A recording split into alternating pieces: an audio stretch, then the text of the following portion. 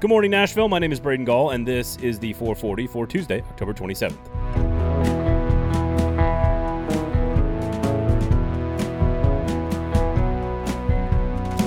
We got some personnel updates and a lot of coach speak from Mike Vrabel in his Monday press conference following the first loss of the year, and as is tradition, he's a man of very few words when it comes to injuries. On the return of Adoree Jackson, who did practice last week but did not play against Pittsburgh, he said that Jackson simply wasn't ready and that another week was needed for him to get his first game action of the season. Vrabel also said that he needs to see what Jackson looks like at practice on Wednesday in order to make a decision about playing time against Cincinnati. As if the defensive stats weren't enough to create concern about the secondary, the Titans lost another potential starter this week. As reported by Paul Kaharski, rookie cornerback Christian Fulton could miss a few weeks after sustaining a knee injury on Sunday against Pittsburgh.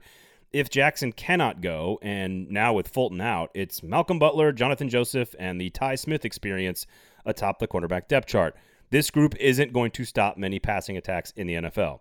Here's hoping that Jackson makes it back this week and pushes everyone down a spot in the starting lineup, and that Fulton is only out for a few weeks. Kicker Steven Gostkowski got the old public vote of confidence from Vrabel, which normally is a kiss of death for a coach or a player. But frankly, there isn't a better option for Vrabel or general manager John Robinson. The Titans kicker has 3 game winners this year, but has only made 10 of 16 field goals and has missed 2 extra points as well. Again, this is an improvement on last season, but still remains a main concern for this team currently. Vrabel had a lot of praise for Taylor Lewan's replacement, Ty Sambrailo. Quote, "I appreciate what he did and how he's played. He's played throughout the course of the year at different times, which probably got him ready for that. If we get that type of play from Ty going forward, that would be a huge positive," end quote. Some nice praise by Mike Vrabel for the backup left tackle, which appears to be the solution to replace Taylor Lewan for now. An additional roster note for Titans fans is that the Cincinnati Bengals got some bad news on Monday. Left tackle and former first-round pick Jonah Williams left last weekend's game with a neck injury and is still awaiting further evaluation. The Bengals have a bye week following the matchup with the Titans, and playing it safe with their franchise left tackle is the right decision. The Bengals will also be without their starting center and right tackle as well. Attacking a rookie quarterback is a whole lot easier when 3 starting offensive linemen aren't able to play. Just ask Ryan Tannehill about that. Make sure you check out Football and Other F Words every single Tuesday right here on the 440 Sports Network. We are very proud to carry all of the very real and very spectacular Titans podcasts from Broadway Sports Media. Rate, review, and subscribe. Of course, check out the website as well. The new AP poll is out, and the top 4 teams in the nation are Clemson, Alabama, Ohio State, and Notre Dame in that order. Clemson got 52 first-place votes, and Alabama received the other 10. Reminder, Clemson will host Notre Dame in 2 weeks, so one of those spots is going to open up soon. Which brings us to the rest of the rankings. Georgia checks in at number 5, Texas A&M is number 8, and Florida is number 10. While the SEC has 4 of the top 10 teams, it doesn't have another team anywhere really near the top 25. Auburn is the closest at number 31 overall, illustrating the significant gap between the top 4 teams in the SEC and the rest of the pack, all of which already have multiple losses. So who exactly is the 5th best team in the SEC? Who is good at football? It's Auburn, according to the polls, but that team keeps winning games and keeps looking worse and worse doing it.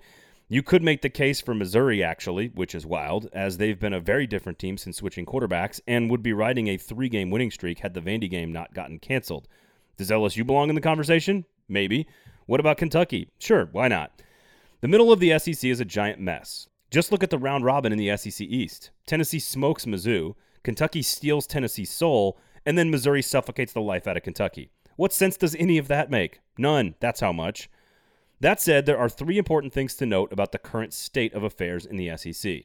Number 1, 2020 is a bizarre year, and a 10-game conference schedule has forced everyone to recalibrate their expectations. 5 wins is a good year for almost everyone.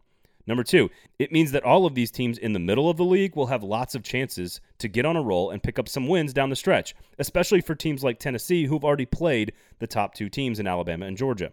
Number 3, if the SEC wants to get a second team into the playoff conversation, they are going to need some teams to get better as the year goes along so that they can boost those resumes with more good wins. With 4 of the top 10 teams in America sitting atop the SEC standings, the league looks poised to challenge for 2 playoff spots again this year. But like with everything else in college football in 2020, the margins are excruciatingly thin. Speaking of the college football playoff, Alabama lost dynamic star wideout Jaylen Waddle on Saturday in the win over Tennessee. Waddle is arguably the most explosive and exciting player to watch in all of college football, and it sucks for all of us that we don't get to see him finish what was probably going to be his last season in the SEC. He is on par with the likes of other Alabama greats, Julio Jones, Amari Cooper, Jerry Jeudy, Calvin Ridley, on and on and on and on. That's how good he is. So, will Bama miss the speedy do-everything talent? The weird thing is, probably not. At least not right now. The Tide has plenty of talent waiting in the wings, as John Mechie and Slade Bolden have already stepped into bigger roles and made big plays, and that doesn't even include future first-round pick Devontae Smith, who's the team's number one receiver still. So for now, with their two biggest games already behind them, losing Waddle should not affect Alabama all that much.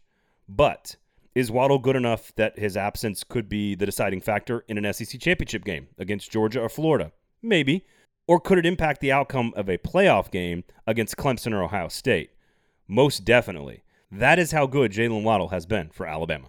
Coming up on Wednesday on our SEC football podcast, Fringe Element. Make sure you check it out, rate, review, and subscribe.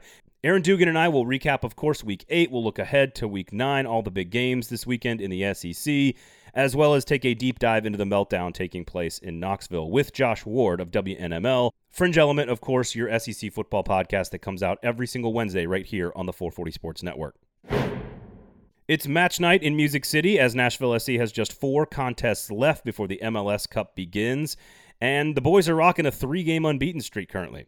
Walker Zimmerman and Randall Leal were both named to the MLS Team of the Week for their performances in the win over Houston and the draw against New England last week. The squad looks to continue their positive form tonight at 6 p.m. against Montreal, the team directly behind SC in the Eastern Conference standings. Without Hani Mukhtar again tonight, Gary Smith will lean more heavily on Leal to drive offense into the attacking third, which recently hasn't been a problem for the Costa Rican. This club has earned its way into a far more secure playoff spot with its play over the last 2 weeks on both ends of the pitch. A win tonight could provide Nashville SC a chance to clinch a playoff spot on Saturday against Chicago at home at Nissan Stadium. And as play-by-play man John Freeman has pointed out on Twitter, it's also Halloween and a full moon as well. Rock and roll. As usual, thank you all for listening. Please rate, review, and subscribe, and share the show. Tell all your friends. That is how this thing grows. We do appreciate it. My name is Braden Gall. This has been the 440 for Tuesday, October 27th. The 440 is a production of 440 Media, written and produced by Braden Gall, music by William Tyler.